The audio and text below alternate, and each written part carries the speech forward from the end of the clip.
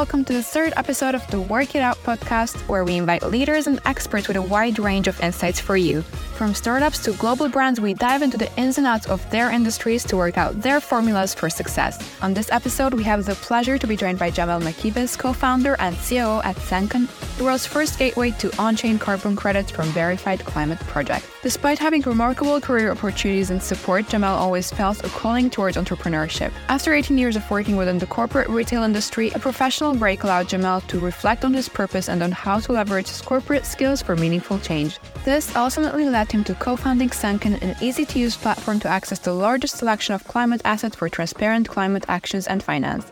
Enjoy listening! All right. Hi, Djamel. Thank you for joining me today. For those of you who do not know, Djamel Mekibes is the CEO and co-founder of Senken.io.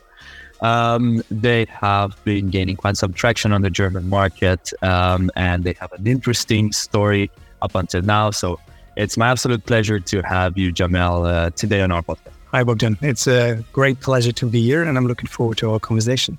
Thank you so much. Me too. So let's go straight to our story. I would like to ask you about your journey, your personal journey as a founder, and how you arrived at starting Senken.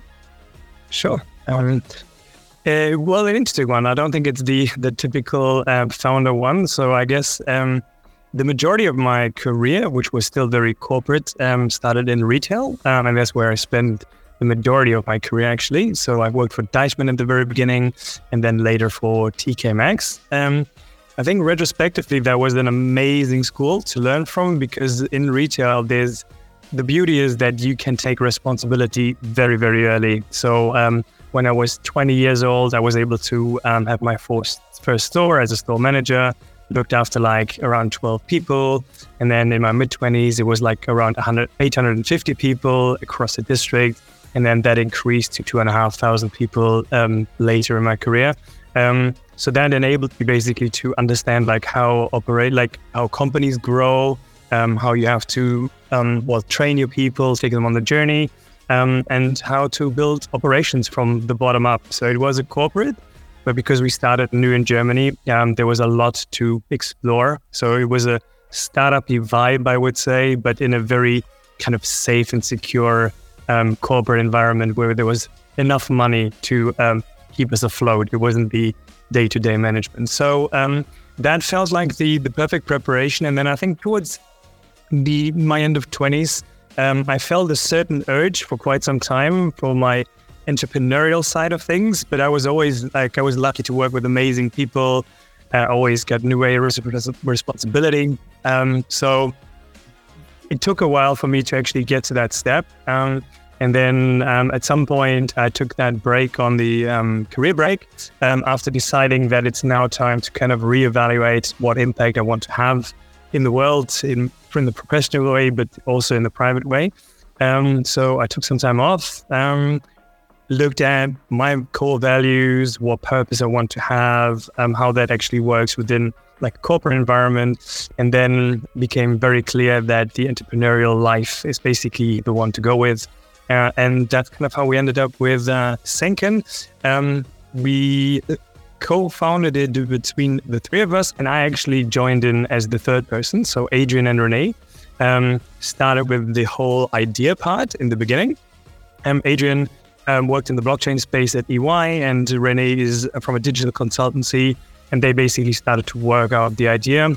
And then I came on board for, I guess, the operational kind of business sense and starting to translate visions and ideas into an actual concept and potential, into reality, I guess, right? And that's kind of how we found each other as part of the Senken journey.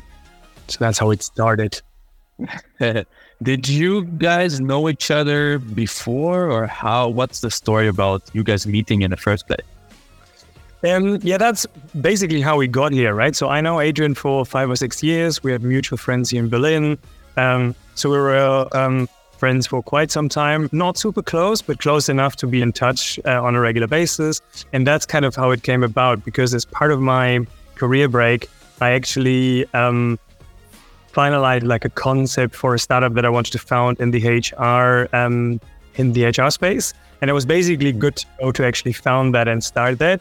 And alongside, I had regular catch-ups with Adrian while I was in Cape Town about like the Senken idea and what that might be in the future. And that basically caught my fire straight away. And then over time, it became very apparent that it makes a lot of sense that we actually fully joined forces. And Renee, I basically met in the process. That's go together. And I'm interested to find out about 2 points specifically that you raised until now. So first of all, you mentioned your entrepreneurial spirit, right? And then transitioning from a managerial sort of operational role in a corporation towards opening your own business. What mindset or how do you advise people that maybe have a dream like this, or maybe have an intention to go about making that switch? Yeah, that's a very good question and tricky at the same time, right? Because I don't think there's the formula, even though I think there are quite a few influencers out there who pretend that there's the one way as long as you follow the 10 rules. But I think I have to admit that I was super lucky at TK Maxx that because it's an American corporation, which is definitely different from a cultural point of view than the German mentality would be, that I was able to take responsibilities and I was enabled to make decisions at a very, very early stage, including the mistakes, of course. But that was the higher point. So I guess even though I was in a corporate environment, I had a lot of entrepreneurial enablement, I would say. So I could definitely make my learnings. Having said that, obviously in a very secure environment, because it's not like if you make that mistake, the business ends, because there's enough money to actually keep it running. But that was definitely helpful to kick it off. I would say that it was always somehow in me to continuous improvement is probably the one thing that I would say, right? You as an individual would need to be fairly keen to continue to develop yourself, no matter how good you think you already are in something. Plus, the most exciting thing for you should be what you don't know yet, not looking back and be confident what you've learned in the past. And I think that is probably the most crucial part that I would say an entrepreneur would need to have, because you will always run into things that you've never faced before. And then that particular part of you and your personality will be able to help you through that by tapping into your network or just, head down and learn, go into a rabbit hole and do the hard work again and again and again, right? Stop learning really. And I think that's probably one of the main things I would say to become a successful entrepreneur. So we're talking about repetition, humbleness, and grit. Yeah, I think that's very good word. Yeah, yeah. It seems also that you have taken the space from your career, what you've had before, through your career break. How important was that career break, and how do you advise leaders, or professionals that are working full time that have the dynamic, let's say, lifestyle and work environment? Is a career break important in order to make one of those switches? I would say yes, but at the same time, I think it's an absolute luxury to be able to do it as well, right? Because obviously it requires multiple aspects. So if you already have a family, potentially even multiple kids, or even someone to take care of within your family, or you don't have the financial potential to actually just take some time off. I mean, Germany's fairly good in looking after you, even though you're unemployed potentially. But still, it might not be the same to what you're used to. So that's why I think whenever you can, I would strongly encourage to take some time off. Because I certainly went through different kind of phases, right? And that's probably fairly normal in that sense, where obviously at some point you're kind of happy that you made the decision. Then you realize, shit, now I'm without a job and I don't have a plan for the first time, which is the whole opposite of what I was always taught being brought up, as in make sure that you have a career, look after yourself and everything. And then you make a very conscious decision not to do anything, which never is nothing, but it feels that you're going into the unknown, so to say. And that it felt very uncomfortable for me to when it became apparent that I was available on the market, at least as in not having a job, lots of like headhunters reached out, and it was very, very counterintuitive to turn down very, very lucrative international offers. So, oh, don't worry, keep that one. I'm good. I'll focus on myself. So you definitely need to have the strength to make those decisions. But as I've said, it was one of the best decisions that I could have made. And I definitely wouldn't have ended up here, neither with Senken, nor with the other business opportunities that I have pursued since I started it. So I have another hospitality business that is really flourishing and so on that I'm doing with another business partner. And none of it would have been like possible if I wouldn't have taken the time out to rest, but then at the same time orientate myself and really give myself the time and space to revisit my values and even the gaps and blind spots that I might have had over the years to actually start to tap into those. So yeah, very, very good if you can, is probably the yes. Mm-hmm. Yes, and obviously with Senken, you've come quite a way, I would say. So it's I would say an obvious success story, and I feel like going into your first venture and arriving where you are now, with Senken, it's most definitely I mean the results of hard work, taking the break, but maybe a strike of brilliance. And I want to talk about the idea behind Senken. So how did you arrive at to tap into this niche? What was the motivation behind building a carbon marketplace and building Senken with the mission that it has right now? Yeah, I'm very happy to. I think you need to go back a few steps. So Adrian already worked in a blockchain environment at Ernst & Young back in 2016. So he basically started the blockchain department for Ernst & Young for the German-speaking markets. So he got into touch with the space, but in a very corporate-y environment. I think that's a very important thing to add. So not in a very playful, let's look at NFTs and cryptocurrencies and see what happens. It was always very real-life use case related, the world that he experienced back then. He wrote 2 books about it, about initial coin offerings, etc. And so he was in touch with that fairly early in. And then when Adrian and Renee started to talk about the carbon spaces, it was more about having a emission calculator in the beginning. It was as easy as that. So that's kind of where Senken started. And then for crypto transactions initially. And then obviously if you do the first step, you do some transaction analysis and then you know how much someone consumed. And then the next logical step was, all right, now we know how much it is. What can we do about it? Can we offset it? Can we do something good in the world to at least balance out what we might have cost? And then that way, looking at the supply side and looking what we can actually do in the space, we basically stumbled into this hell of a mess of a carbon credit market. And obviously, the more time you spend, we all went into our rabbit holes, looked into it, and we found more and more problems that the system has, right? So the system is flawed and has probably been for decades, because I think we all agree that we need super high quality and investments into the climate that actually have an impact and are not just lip service or pretending to do good. And historically, it was the main money that was made was done through intermediaries, right? So the project developers that are kind of doing the hard work at the beginning of it and actually making sure that we can make up for what we've caused are getting very little amounts of money actually, as quite often. And then the rest of the supply chain, without adding necessarily value, extracted the additional margins, so to say, right? So there were 3 to 5 intermediaries on average, and they take something between 40 and 100% per intermediary in between until it actually reaches the market, which obviously doesn't add any value to the quality of the initial asset and what it does to the climate. So it got more expensive, but it didn't got better.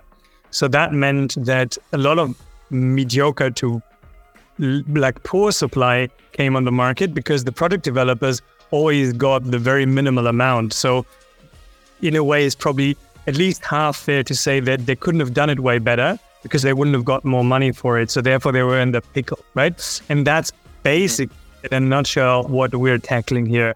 We want to make sure that we unlock massive flows of capitals into the right places where the planet and the climate needs it, to then actually drive quality and impact to massively higher levels than these days, to make sure that it goes in the right direction. So how does it work? Can you walk me through the process? So let's say I'm a business, I go on Senken as a marketplace. How does it work? So yeah, more and more businesses claim to have like a carbon neutral phase at some point over the next couple of years, right? Most businesses are somewhere between 2025 and 2030. And what you usually should do as an individual, as well as a corporate or institution, you should avoid what you can avoid from an emissions point of view. And what you cannot avoid, you should reduce as much as you can. And then you're left with what you can't avoid, basically, right? And that is the part where the concept of carbon credits comes in. It shouldn't be a way to, I guess, buy yourself out of it. It should just be there for whatever's left that you cannot do anything about. And then for that, you basically make sure that you invest into high impact climate projects that are that could be reforestation, but it could be mangroves as well. There are technical solutions these days as well. So there are multiple different ways of doing that. So that's basically the starting point. So that's kind of how it starts. And then a corporate would basically come onto the platform, have a look at the available projects. They are rated so that you can first indication of what quality you might find behind. And this will basically, so what you see today is kind of the first version of it. And we will basically enrich that with more and more data over time. And that's the beauty of the fact that the underlying highly sophisticated database is blockchain, which enables us to connect as many data points with the carbon credit as we can. What is important here, because it might not be known to everyone, carbon credits over the last few decades were traded as PDF certificates. So as a very much offline asset, which is obviously not that hard to manipulate. Let's put it polite. So therefore, by digitalizing it, you can actually enrich it with a lot more data and transparency so that it becomes auditable. And that's basically our big claim, that we want to bring the transparency and scalability to the market. So you would basically go through the platform, look at in what area in the world you would want to buy something, what quality standards that should be complying with. There are certain SDGs that are like as in additional goals, I guess, that are attached to it. It's not only climate related, there might be social impact and so on and so forth.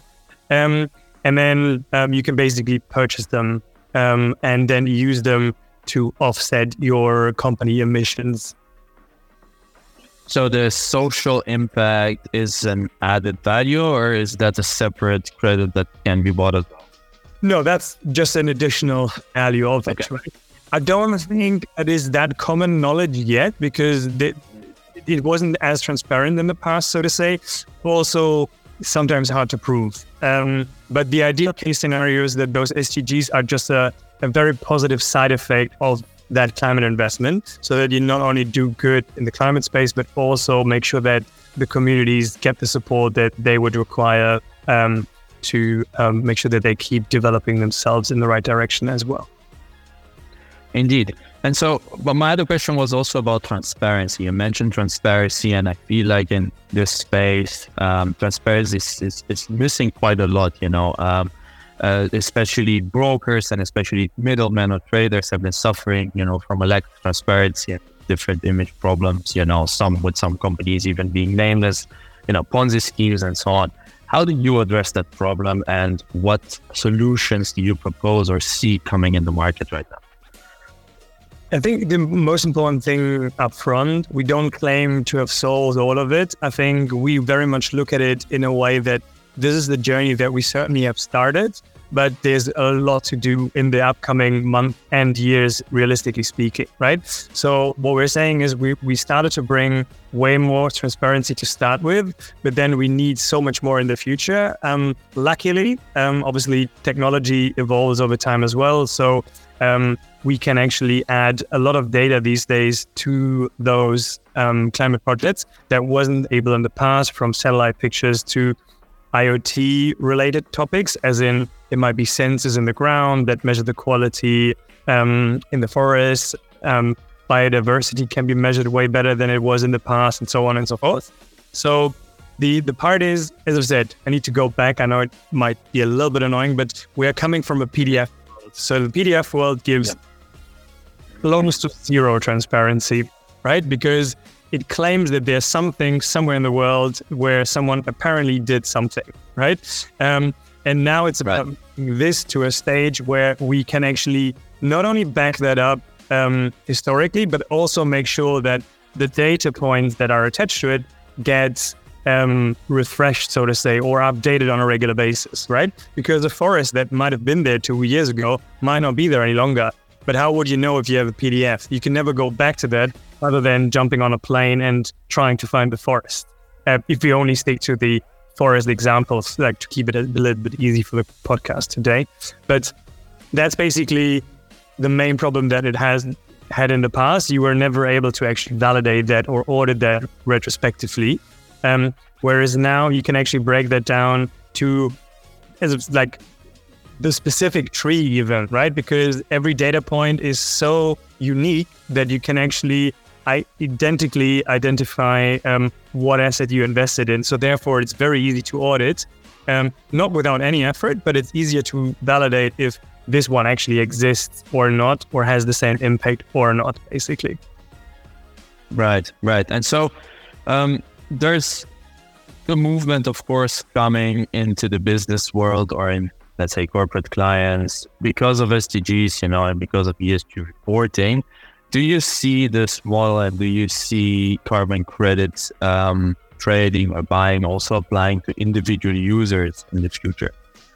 So me, for example, I would like to have an impact or, invest with my own money in a project. Is that possible right now, or will it be possible in the future? I can definitely envision that for the future. I think the only reason why I somehow hesitate is that this kind of revolution that we're now kind of undergoing at the current point in time means that there's still a lot of learnings to be made, right? So, and I think in order to make sure that it is ready for private or like retail customers, for the individuals, we would need to make sure that they're as well protected as they can be, right? And that means that from a regulatory and infrastructure point of view, we need to make sure that it is on a very, very high security level to make sure that no one gets affected by any kind of risk or even loss of like private wealth, so to say, right? So that's why I think at the moment, the main focus for us certainly is definitely the business and institutional investor side, because they're the professionals. They know exactly how due diligence works. They know exactly, they have big departments in their companies that are doing nothing else than risk analysis and so on, right? So those are the ones that we're tackling first. And apart from that, realistically speaking, private individuals will never have that much of an impact. I'm not saying no one should do anything, but the corporates, governments and so on, if they do the right things and invest the right amounts of money, then that can actually have an impact on the climate at scale. And that's basically what we need, not 3 credits here for a flight to Mallorca or somewhere else that you might be going to. That has an impact, but it will not change the world. Right.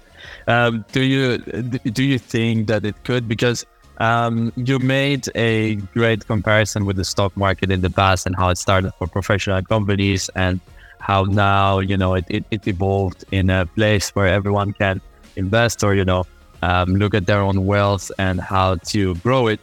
Do you think this will be possible? Maybe is this a plausible scenario, let's say 10 years from now, while we're going on the road to net zero? Yeah, I would hope it doesn't take 10 years. But yeah, that analogy that I've used before is basically the perfect way, right? You need to start with the professionals, need to make sure that we learn from it and evolve it to a stage where it's safe and attractive enough to make sure that we can open it up to anyone that feels that they would want to get involved. Because certainly climate assets, especially the digital version of it, can certainly become a very good source of investment and wealth in the future. Okay, yeah, that's very interesting. So now we are in a time where the market, or let's say regenerative finance market, is quite nascent, quite small. But you've been able with Senken to raise 7.5 million about 3 months ago. That's right. Yeah, it was in December, like a little bit longer. In December. Yes. Yeah. And the market itself is predicted to grow to around 100 billion by 2030. What do you see happening in the ReFi space, and how or what products and technologies will be invested in or come up in the next 10 years? I think that's it's an interesting one to look at, like the potential market in a way, right? So I think we were very well positioned, and we were lucky to have like great investors on board that are with us on the right mission as well. Of them like very sustainability driven. So Obvious Ventures is our lead investor, and they're like truly invested into anything that has the real impact in the world, and not just from an investment case point of view. I think you still hear like two different sides here, right? And it feels a little bit like kind of how society these days treats stuff. So something is either really bad or the savior of the world. I don't think that society is very good in navigating gray. So that's why you have a lot of people that have high concerns, or even are very much against the carbon credit markets, because they feel they don't have the impact that they claim. And that's probably rightfully so. But then the question is, should that mean that we don't bother and don't do it at all? Or do we try to fix it one step at a time and make it better so that it then starts to work for us, so to say, right? We don't claim that we don't want to be there to give companies or institutions more reasons to emission even more. That's not the mission that we set out for, right? But at the same time, how can you enable massive sums of money to flow into the climate space? You can only do that if you make it attractive for investors to do so, right? If it's just a cost, then it will never fully unlock and scale. So therefore, if an investment becomes attractive, so if someone, technically speaking, can make money with investing into climate, that's the time where it becomes attractive for big investors to deploy billions to trillions into the space, right? And that, once achieved, is the true unlock to have real high quality impact, because that's kind of where the wheel starts to spin, so to say, right? So that's basically what we kind of set out for, and what the ReFi space is focusing on. And to your point, in a funny way, I'm kind of in between. So the predictions that you can read about from McKinsey and Boston Consulting and so on, usually in the mark between 50 and 100 billion by 2030, right? Which is significantly bigger than it is these days. Whereas like, I think we're like in the area of 2.5 billion at the moment. So a fairly small market in the greater scheme of things. And I think there are two scenarios that are likely. So I think we either find ourselves at 2030 and the voluntary carbon market grew to a size of, let's say, 5 billion. So insignificant, or we way past the 100 billion. So I don't think that in-between scenario is a realistic one. So either it explodes massively, or it doesn't happen because we found other ways, or we decided that this is not what the world needs. Because there are definitely like institutional investors alone, they are ready to deploy trillions into the space once they have the right infrastructure. And that's basically what we set out to do, to make sure that we can provide a regulated, highly efficient and super transparent environment so that they feel safe and secure to start deploying the money into the right channels, I would say. And coming back to the ReFi part, because it was a multi-layered question, the ReFi part has been around now for let's say 1.5, 2 years. I mean, obviously there were some other companies, but that's where we started calling it ReFi, standing for Regenerative Finance.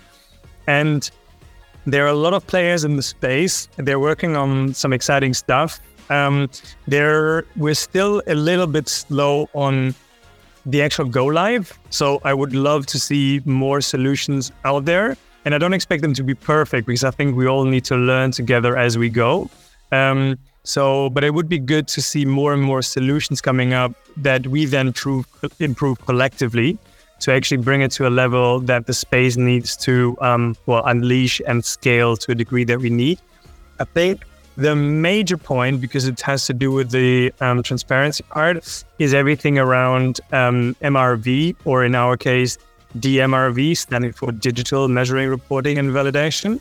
So and there are a few exciting startups out there, and there were some significant investments going into the space already. So everything that has to do with pre-financing, so forward financing of future high quality projects, and the measurement and rating of those are probably some of the most exciting ones, because they can help to unlock it, because that basically provides the data layer, and that means the transparency in order for even big investors to start to do and learn about their due diligence and risk analysis to make sure that they can start to deploy the money as they know it from any other asset class, to be honest, right? Because that's basically commodity trading, which is not new in the world. It's just a new class, so to say. Basically, those are probably the ones that we need. And then one thing to add, and there are some players out there already, is anything that has to do with insurance. So there are some startups out there who started to tackle the insurance part of it. And again, nothing new, nothing mind-blowing really, because it has been applied to all sorts of different kind of risk classes in the past, right? So if there's a tsunami, then there's an insurance for it. If there's a hurricane, then there's an insurance for it, and so on and so forth, right? And the same now is applied to the space. Having said that, that's still a fairly early stage because you don't have historic data, and that's what insurances obviously need to actually calculate the risks in order to insure it, right? But that can be a true catalyst for the space. Once insurance is in place, that will be another reason for big money to be deployed, because they have, more certainty, I guess, that even if something happens, there's insurance that then ensures that even if the impact is not made of where they initially wanted to make it, it will be invested elsewhere to make up for the loss, so to say. And that's, technically speaking, what an insurance does in all other cases we're familiar with. Sorry, that was a long one. I hope it kind of... No, it totally makes sense. I was curious if you at Senken are planning or working into tapping this different space, or are you staying true to your core and in being, a let's say broker, right? Or bringing transparency to this space. And we very much want to stay very focused and very narrow, because we feel that that's one of the biggest risks in a new space and as a startup anyways, to get distracted by starting all sorts of different areas, which are all valid, hopefully, but there's still a distraction in the end. So that's why we're very, very committed to make sure that we deliver the first fantastic product market fits. And then from there, we can see ourselves evolving.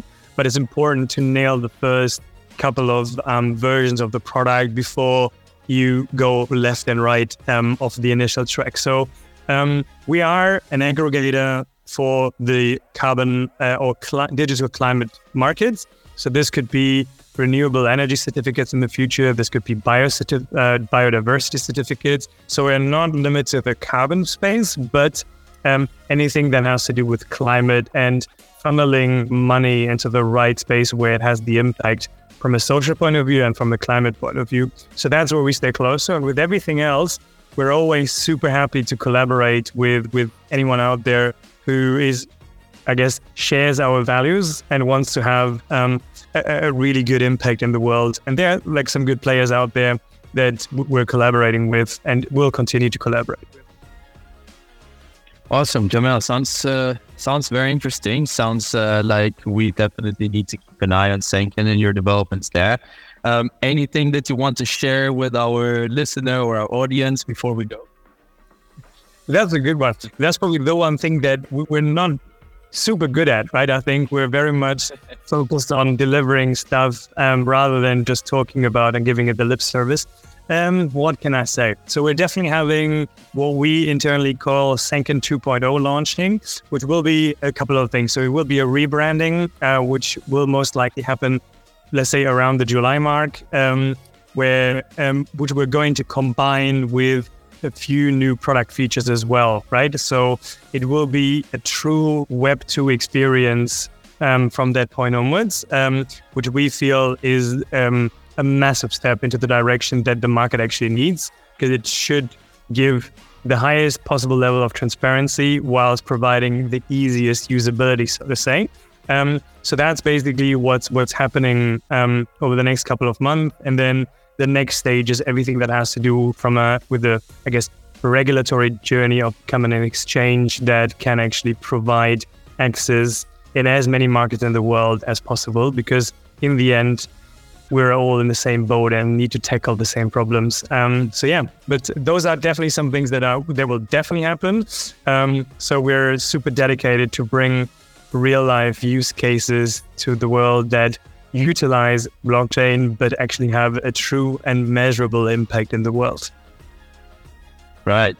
Well, thank you for sharing, Djamel. Thanks for sharing your story and Senken's plans and everything that you do at the moment. I find the mission super interesting and the vision as well. So for everyone who wants to support or see what Senken does, make sure to visit the website on senken.io. And I will definitely follow up with you, Djamel, at a later time because we didn't get a chance to discuss also blockchain and how this technology supports you and the transition to a sustainable future. So definitely keep an eye out for our next iteration of this podcast. Sounds amazing. Thank you very much for the nice preparation and the good podcast. I very much enjoyed it. And yeah, looking forward to our next one. Thank you for tuning in to this week's episode of Work It Out. If you enjoyed today's episode, hit the like button and follow our social media channels to stay updated with the latest from PCN podcasts.